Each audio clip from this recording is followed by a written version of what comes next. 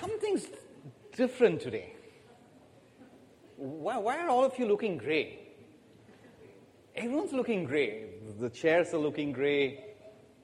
The table there is looking gray. The lights are looking gray. My hands are looking gray.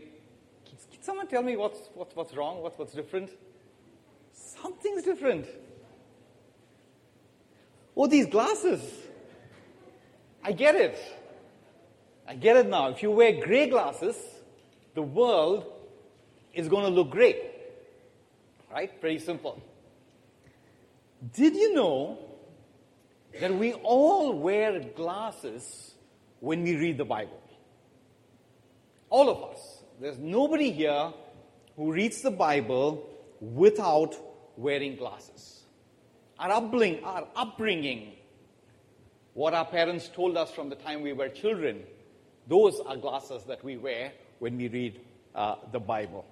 The friends we hang out with, the media we consume, our worldview, they're all tinting our reading of the Bible.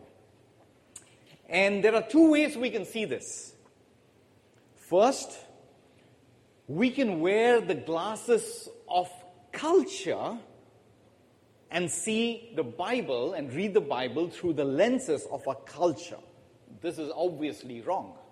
Or we can wear the glasses of the Bible and view culture through the glasses of the Bible. And this is obviously correct. But I'm guessing that on this topic of gender roles, the role of men and women, on the topic of gender roles, I'm guessing that most of us are reading the Bible through the lens of what culture is telling us. And as I said last week, when it comes to gender role, there are two broad positions among Christians. Both positions hold that men and women are absolutely equal in every way. Now, egalitarians, they believe that men and women are equal, but men and women are also similar in the sense that men can do everything that women can do, and women can do everything that men can do. Complementarians, on the other hand, believe that men and women are absolutely equal, but God has given men and women unique and distinct roles for their mutual benefit. Now,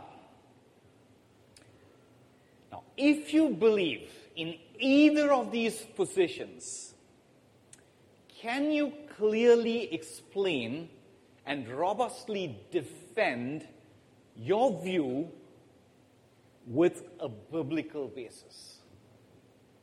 Do you know where in the Bible and how in the Bible is the stand that you believe in, whichever it may be, egalitarian or complementarian? Will you be able to justify your stand from the Bible? I'm guessing that many of us who do have a stand on this issue may not be able to defend your biblical belief on this issue, biblically. And so I see there are two errors that are possible here. If you hold an egalitarian position, but are unable to defend it biblically, you're committing the cultural error. You're reading the Bible through the lens of culture. On the other hand, if you hold the complementarian view, but you're unable to defend it biblically, then you're committing the traditional error. You have a vague notion that I think most churches don't have women elders. I've never figured out why. They must be right. It's been like that for years. They must be right. If that's your view, then that's a traditional error. Today, in God's grace, we are hoping that we can walk away from both the cultural error and the traditional error, and we want to really humbly come to God to understand what the Bible has to say about this. So welcome to the second week of theological fireworks. We've handled some very difficult issues last week, and I don't see anyone carrying any scars. I'm good. I haven't been stoned. You don't see me carrying any wounds from the battle last week. And today we're going to look at another very difficult issue. If this is your first time in New City, we are in the middle of a sermon series titled, What is the Church? And this is the 6th week of the sermon series, and all the 5 earlier sermons are available online. I'd encourage you to watch them. The scripture reading this morning is from Genesis chapter 2, verse 15 to 23. I've requested Rebecca to read it out for us. Genesis chapter 2, verse 15 to 23. The Lord God took the man and put him in the Garden of Eden to work it and take care of it. And the Lord God commanded the man, You are free to eat from any tree in the garden, but you must not eat from the tree of the knowledge of good and evil, for when you eat from it, you will certainly die. The Lord God said, It is not good for the man to be alone. I will make a helper suitable for him.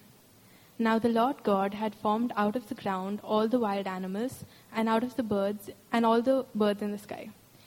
He brought them to the man to see what he would name them, and whatever the man called each living creature, that was its name. So the man gave names to all the livestock, the birds in the sky, and all the wild animals. But for Adam, no suitable helper was found. So the Lord God caused the man to fall into a deep sleep, and while he was sleeping, he took one of man's ribs, and then closed up the place with flesh. Then the Lord God made a woman from the rib he had taken out of the man, and brought her to the man. And he brought her to the man. The man said, This is now bone of my bones and flesh of my flesh. She shall be called woman, for she was taken out of man. This is the word of the Lord. Let us pray.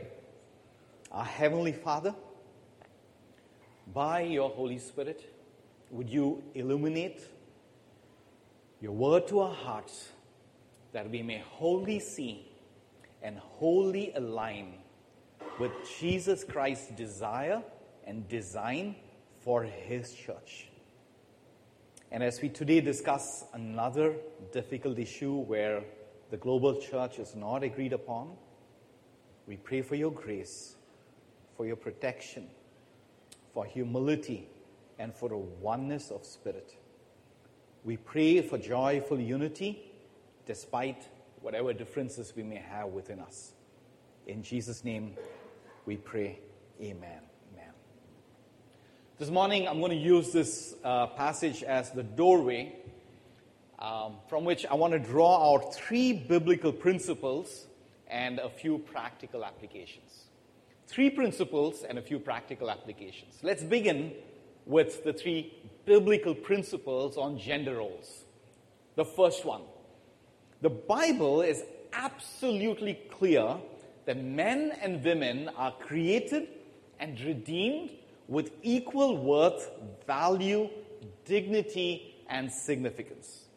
Genesis chapter 1, verse 27, so God created man in his own image. In the image of in God, he created him. Male and female, he created them. At creation, male and female were equal image bearers of God. Equal in standing, equal in every way, equal in which both men and women reflected and carried the image of God.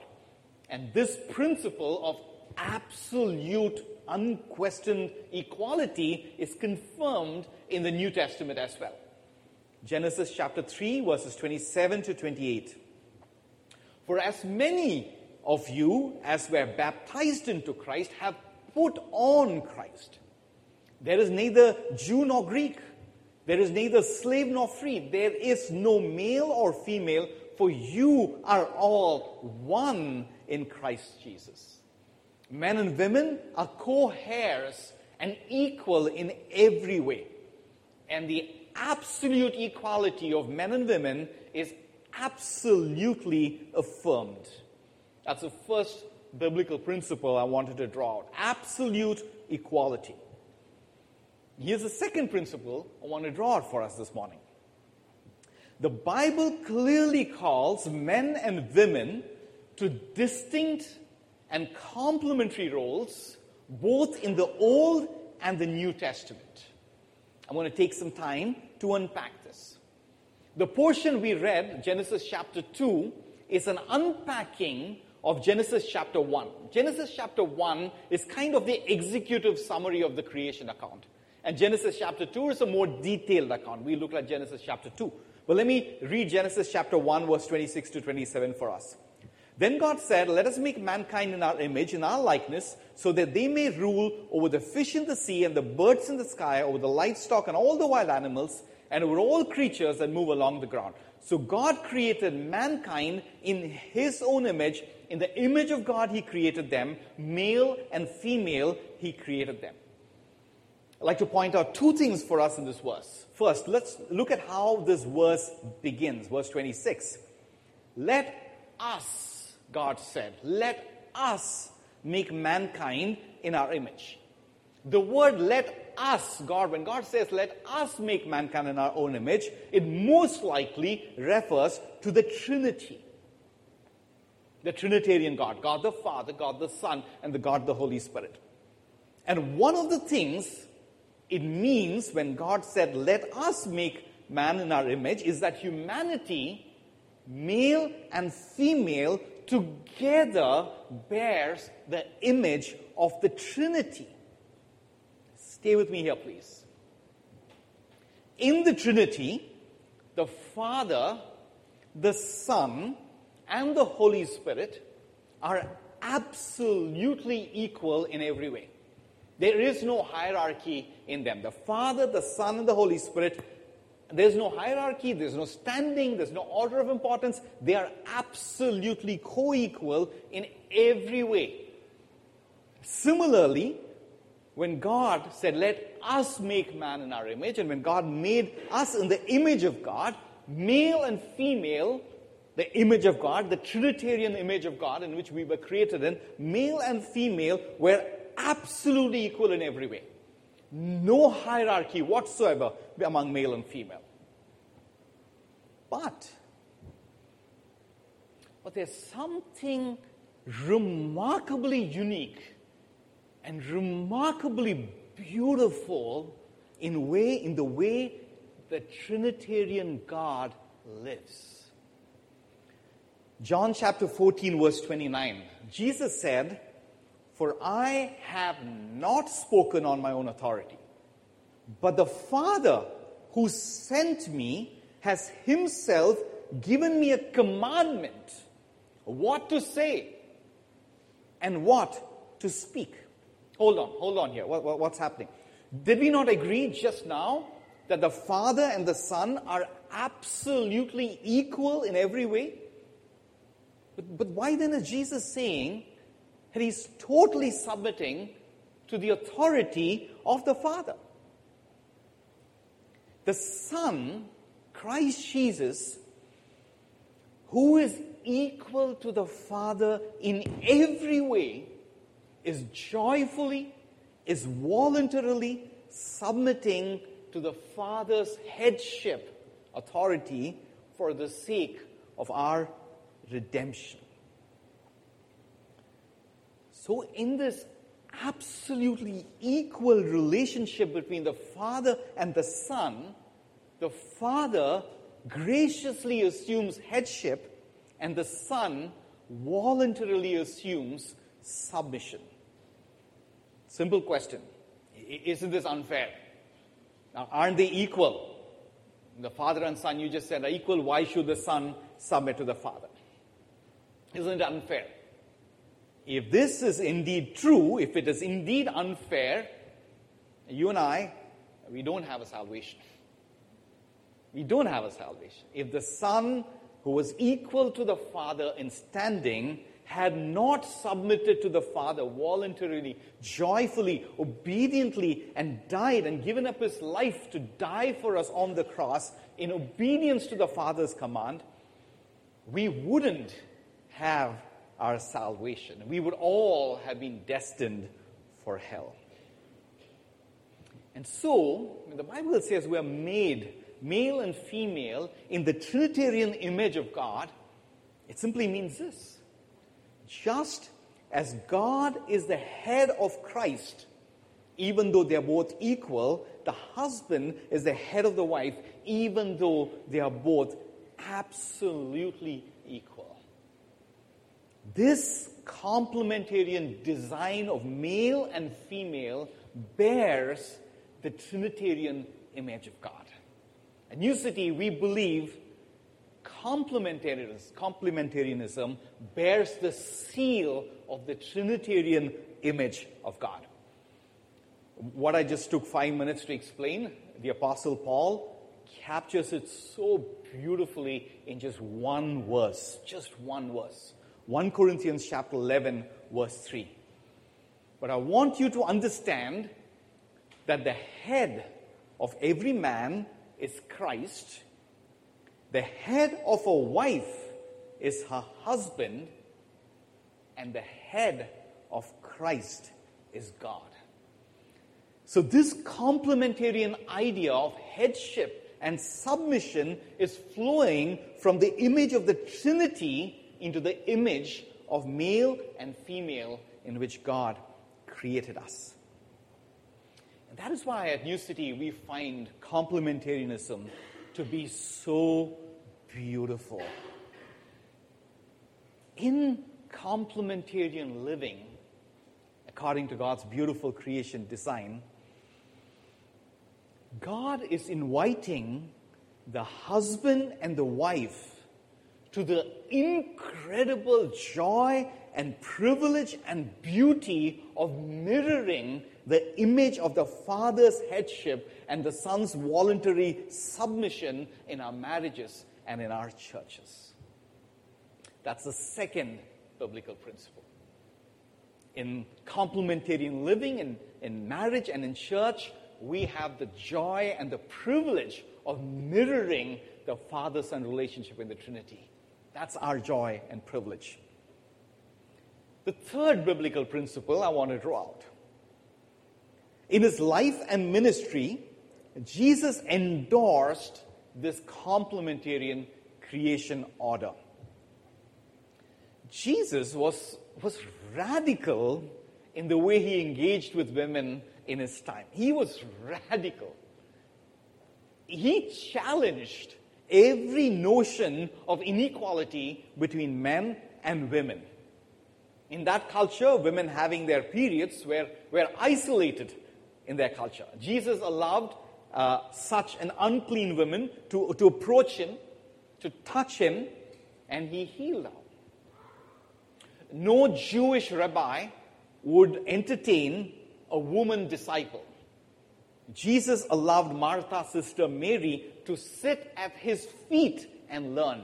That is the posture of a disciple. In allowing, when Martha was working the kitchen, and allowing Mary to sit at his feet, he endorsed Mary as his disciple. No Jewish rabbi would do that. Jewish rabbis, if this is your first time in a church, Jesus was born in a Jewish family, in a Jewish culture, but he was born not just for Jews, but he was born for all people like you and me as well. Jewish rabbis had only male followers. So when they traveled on ministry, only male disciples would go with them. But Jesus had women traveling with him as his disciples on ministry journeys. Jesus not only allowed women to travel with him, but as Luke chapter 8 tells us, Jesus allowed women to support him financially. Unheard of in that culture. Jesus allowed women to minister to him publicly. He allowed women to wash his feet. He allowed women to pour perfume on his feet. And lastly, this really blows my mind. Lastly, in a culture where women were not allowed to bear witness in a court of law. If you're a woman and you're a witness to a crime, your witness was not valid in a court of law. in a culture where women were not allowed to be witness in a court of law, Jesus called women to be the very first witnesses to his resurrection. To his resurrection. Remarkable. The very first witnesses. The entire gospel hinges on his resurrection, and Jesus chose women to be the first witnesses to his resurrection. And yet, Jesus appointed only male apostles. There is no getting around this. There is no getting around this. If Jesus had appointed one woman apostle, Mary perhaps, this complementarian egalitarian debate would have been settled for eternity. He just had to appoint one woman apostle. That's it. One of the 12. I mean, corporate boardrooms are not going to like that. They want 50% diversity. But at least Christians would have stopped arguing among them. One woman apostle. No. Jesus appointed only male apostles, and there is no getting around this. And so at New City, we follow the way of Christ. We follow the way of Jesus in encouraging women to perform all ministries, but only biblically qualified men serve as elders. Those are three broad biblical principles. I had 5 more to draw out. I'll share that to you in a written form, but I've been told, I didn't realize it. A few people have been telling me that my sermons have been crossing 50 minutes, and today I have resolved to keep it within 40 minutes. I thought you were going to stone me when your hand went up, right? So I'll share more, but I'm going to limit to 3 powerful biblical principles. Now let's move into practical application. What does it mean to live a complementarian life, aligned with God's beautiful creation design? I want to draw 3 practical applications. Life in the city, life as a married couple, and life in the church. Life in the city, life as a married couple, life in the church. Let's start with life in the city. God's complementarian design for male and female is meant only for covenantal relationships. You see, marriage is a covenantal relationship. So the husband's headship, gracious headship, and the wife's voluntary submission, I underline the word voluntary submission is applicable in a covenantal relationship. God's relationship with us is a covenantal relationship. The church, as we have been seeing through the sermon series, is a covenantal relationship. So godly male eldership and joyful and voluntarily submission of both non-elder males and females and women are applicable. This is important, and this is sometimes just totally lost when we think of headship and submission. In the church, it is not only women who have to submit to biblically qualified male elders. In the church, all non-elder males. No, if you're a man and if you're not an elder, the Bible is calling you to submit to the male elder. So submission in the church is not only for women, it's for men and women. Both submitting to godly, biblically qualified elders. But unlike the family and the church, which are covenantal relationships, all our relationships out there in the city are not covenantal relationships. I'm not in a covenantal relationship with my employer. I did not tell him until death do us part. I did not tell him in sickness and health when I signed up to work for the newspaper I still consult for. I did not tell them that I'm going to work with you till I die or one of us die. It's not a covenantal relationship. Marriage is a covenantal relationship. And God's complementarian design is applicable only in covenantal relationships. So in my workplace, in society, in my city, in our country, there can be women bosses, women CEOs, women prime ministers, and men can and should joyfully submit to their authority. And I hope this is clear, because a lot of people confuse this, are quite confused about this. Marriage and church, so does that mean society also? And the fundamental difference is out there in the city, outside of the church, it is not a covenantal relationship. That's the first application, life in the city. Second is life as a married couple.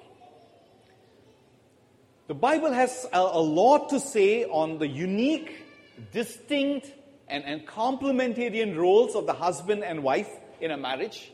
Sadly, I just promised all of you that I will keep the sermon to less than 40 minutes. So I'm not going to have time to go into all of that, but I will give you a resource. A few years ago, Gunnar, most of you know Gunnar, he preached 2 brilliant sermons from Ephesians 5 on the role of husbands and the role of wives. Right at the end of the sermon, I'm going to put this I'm going to put this up on the WhatsApp group. And I promise to come back and preach more sermons on the complementarian nature of marriage. So that's the second application. The third application, life in the church. Life in the church. Broadly speaking, if we extend the creation complementarian design of husband and wife, and if we see Jesus endorsing this by appointing only male apostles, we can safely conclude that only biblically qualified men, not all men, only biblically qualified men are to be appointed as elders. The New Testament also clearly specifies this in 1 Timothy 2. We're going to look at that verse in just a bit. If we read all of the New Testament, there are 4 to 6 passages which are very important in trying to understand the gender roles in the church. And I'd encourage you to go home and read these passages. 1 Corinthians chapter 11, 1 Corinthians chapter 14, 1 Timothy 2, and 1 Timothy 3. Broadly, 4 very important passages. There are other passages as well, but most important passages that cover gender roles in the church. These passages address 4 themes. It addresses women covering their heads in the church, women speaking in the church, and it talks about gender roles in terms of elders and deacons. Again, we're not going to get into a discussion of women covering their heads. Again, if that's an area of interest to you, let me know. I'll send you a very helpful resource. But let me quickly say that we believe that it is not mandatory for women to cover their heads. What was said there is in a certain context. We believe that no longer applies to everyone. So we believe it's not mandatory for women to cover their heads. That said, let's look at one of these 4 passages to really understand gender roles in the church. That's 1 Timothy chapter 2, verses 11 to 15. Let a woman learn quietly with all submissiveness. I do not permit, this is the Apostle Paul speaking, I do not permit a woman to teach or to exercise authority over a man. Rather, she is to remain quiet. For Adam, and Paul is connecting to the passage in Genesis 2 we read at the beginning of the sermon. For Adam was formed first, then Eve. And Adam was not deceived, but the woman was deceived and became a transgressor.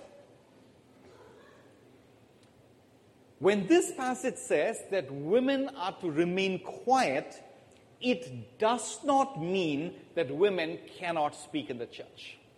One of the rules, basic principles of biblical understanding and interpretation is we have to look at the entire Bible holistically. What is the Bible saying, or the whole Bible saying, not just one verse. And even if when you look at one verse, we've got to see that one verse in the full context, which is what we're going to be doing today. If you look at the same Apostle Paul who wrote this, if you read 1 Corinthians 11, in 1 Corinthians 11 and other passages in Scripture, affirm that women are free to pray in the church, women are free to prophesy in the church, women are free to bring a word of encouragement, etc. in the church. The Apostle Paul in the New Testament is very, very clear that it's not expected of women to be completely silent in the church. And I have already said that at New City, women may join and participate in any ministry responsibility except the distinctive headship office of the elder. So we've seen that women can speak, obviously, because they pray, they prophesy, they bring a word of encouragement. We've seen that. But here Paul is saying, I do not permit a woman to teach or to exercise authority over a man. So what does it mean? When Paul says, I do not permit, a woman should be quiet, I don't permit a woman to teach or to exercise authority over a man, what exactly does that mean? In this verse, the two functions, to teach and to exercise authority, are not two completely disconnected things. They actually mean one thing. They mean authoritative teaching. Authoritative teaching. So what exactly is authoritative teaching that only men can do and women cannot do? I can explain it very simply. This sermon series that we are doing, What is the Church, is authoritative teaching. In this sermon series, we are taking on and handling big chunks of New Testament doctrine. We are handling the doctrine of the church. And according to this guideline in 1 Timothy 2, we believe that only elders, and only men can be elders, biblically qualified men can be elders, only elders and elders in training and people, only those men can do such authoritative teaching. But next Sunday, if the sermon topic is growing in love, could a woman share on such a topic? Right now, we're leaning towards saying a yes, but with a qualification. Growing in love is more a testimonial preaching where the voice of the woman can really edify the church. The Bible is very clear. Love one another, encourage one another, sing spiritual psalms to one another, rebuke one another. The Bible is very clear in the one another things. And so we're kind of leaning towards a position where we do believe there is a place for non-authoritative teaching, non-authoritative sharing, if I may to be absolutely safe, for women. However, with a qualification. And here's the qualification, and I have to thank my dear wife for this qualification. Whenever someone stands at the pulpit and speaks, whether they exercise authority or not, the congregation is going to assume that they're exercising authority. If someone walks into the door right now, they're going to assume I'm a person of authority. Right? And so that's a qualification. So we need to be very careful not to violate God's design, not to violate the design of Christ for His church. So what I'm going to do is invite us to look at this spectrum. It's going to come up for us on screen. Look at this spectrum. On the one end, we can be absolutely clear, nobody has any doubts about this, that in the church, women can speak, women can pray, women can prophesy, women can bring a testimony, a word of encouragement. Women can do all of that. On the other extreme, I think it's pretty clear from Scripture, at least the way we see it, that women are not called to be elders, that women are not called to exercise authority over men in teaching. Those are very clear views. I don't think there's any argument on that. But we do believe that biblically, if you can bring up the next slide, please, biblically, there is a space between these two for the church to hear the voice of the woman and be blessed. And we will nurture that voice within this complementarian design. Within the beauty of the complementarian design of headship and submission that we have learned from the Father and the Son, we will create a space. I think there is a space, and we will nurture that space to hear the voice of women. Let me just pause for a moment here. If you're a woman and you've been coming to New City for any length of time, 3 to 4 weeks at least, many of you have been coming for a long time, let me ask you a simple question. At New City, do you feel valued and nurtured, or do you feel ignored and stifled? Do you feel, in your experience in New City, have you felt encouraged to ministry, or have you felt discouraged to ministry? You know, the proof of theology is in the living. The proof of theology is in the living. I hope as a woman, you feel valued, respected, honored, cherished, and empowered to do ministry in the way Christ modeled for us. Now, I want to go back to this verse in 1 Timothy and kind of just deal with a couple of objections. Very, very healthy, good objections from egalitarians, and I want to be very respectful of those objections. If you haven't listened, or if you're not here last week, please do listen to that sermon where we talk about A doctrines and B doctrines and our stand on those doctrines. Let's go back to 1 Timothy chapter 1, verses 1 Timothy chapter 2, verses 11 to 14. Egalitarians dismiss this passage and other passages from 1 Corinthians, where it talks about women being silent and all of that. They dismiss those passages, saying that those passages were written uniquely for that culture. This is Paul writing to Timothy, who was kind of overseeing the church at Ephesus. So they're saying Ephesus had some weird examples. There were some unruly women there. So this is meant only for the church at Ephesus. And if you read 1 Corinthians 11 and 14, you could clearly see that there was a problem. There were some really unruly women. No one like that here in New City, I can assure you. But in the church at Corinth, they were not so fortunate. They had some really unruly women who were disrupting the church. And so egalitarians argue that Paul's instructions is not universal. It's for that church. You can't take what Paul said to one church and apply it to the entire universal church. And I would have gladly agreed with them, except for one thing. Except for verse 13. Verse 13 says, and Paul says in the same passage, Paul says in verse 13, for Adam was formed first, then Eve. Adam was formed first, then Eve. And Paul is basing his understanding that only men can be elders and women cannot exercise authority or teaching, authoritative teaching, or women cannot exercise authoritative teaching over men. Paul is basing that entire argument on the creation pattern of Adam being formed first and Eve being formed later. And, I have 5 or 6 things that I wanted to really help you see in terms of how this pattern of creation evolves. I'm going to just send that to you as notes later so that you can read it by yourself. And so clearly, Paul is not talking, yes, Paul may be addressing, and I think in the case of Corinth, he's definitely addressing a specific situation in the church, but even when he is addressing a specific situation in a church, he is connecting that to a universal reality of creation design, of Adam being created first, then Eve.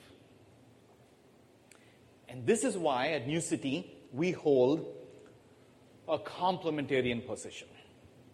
But all that said, let me now spell out practically what church life is going to look like for us. What it has looked like, nothing's changed, nothing's changing. This is how we've lived for the last 10 years. This is the first time we're really speaking about all these things. And this is how we're going to live for the next 10 years or for as long as till Christ comes again.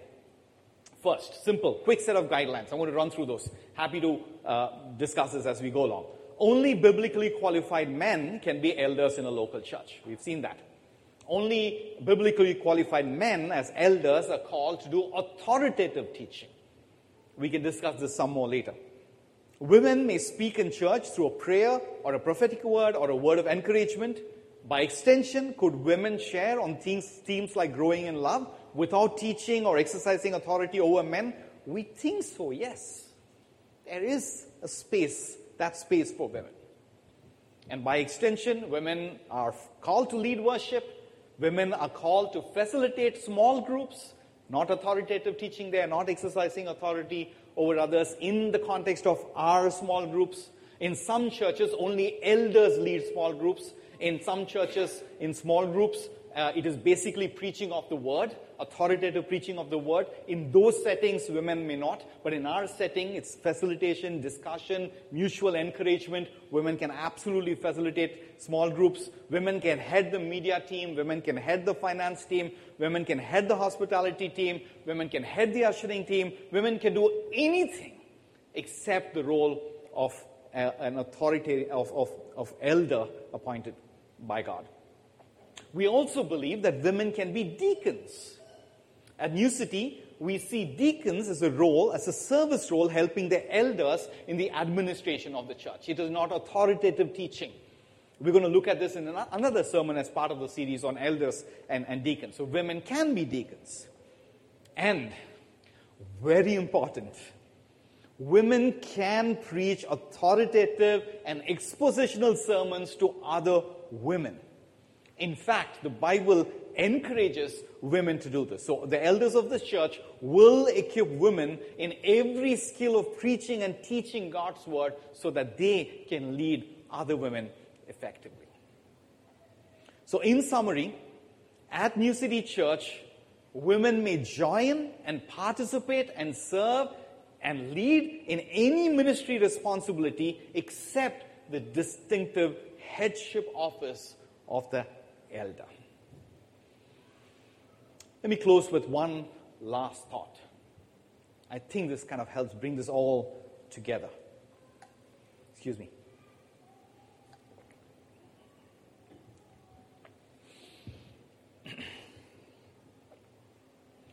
Complementarianism is an infinitely more accurate and an infinitely more beautiful portrayal of the gospel than egalitarianism.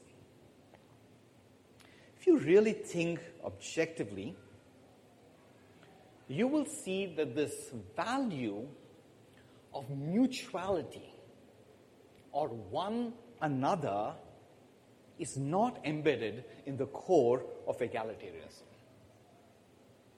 Egalitarians are told men and women are equal, which they are, and egalitarians are told men can do all things women can do, and women can do all things that men can do. And this, therefore, implies that in an egalitarian world, men have no dependence on women, and women have no dependence on men, and there is no interdependence with men and women in an egalitarian world, except for the process of procreation. Outside of procreation, in an egalitarian world, men and women are independent, they are equal, they have no dependence on each other. Mutual obligation of men and women just does not exist in the egalitarian definition.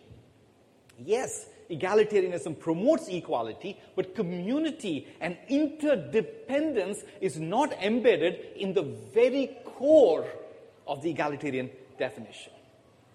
An egalitarian marriage without headship and submission, therefore, does not reflect the image of God that the human marriage was made in, nor does it reflect the gospel. On the other hand, both equality and mutuality are deeply inbuilt in the very definition of complementarianism. The husband provides Christ-like leadership, and the wife is the helper that the husband cannot live without. It is not good for man to be alone. In God's beautiful creation, man was insufficient alone to live out God's design. And then God created Eve as a helper that man cannot live without. Complementarianism, therefore, is a far more accurate and a far more beautiful portrayal of the gospel because it includes equality and mutuality and interdependence. In complementarianism, men and women are uniquely called to embody two distinct aspects of the nature of Christ himself. Men are called to lead their wives, to love and to lead their lives in Christ-like sacrifice. Women are called to joyfully, voluntarily submit in Christ-like submission. And so it is in complementarianism that God is inviting the husband and the wife to the incredible joy and privilege and beauty of mirroring the image of the father-son relationship, the father's gracious headship and the son's voluntary submission in our marriage and in our church. In New City Church, we take a complementarian stance because we want to embody the beauty and the excellency of Christ in our marriages and in our church. Let us pray.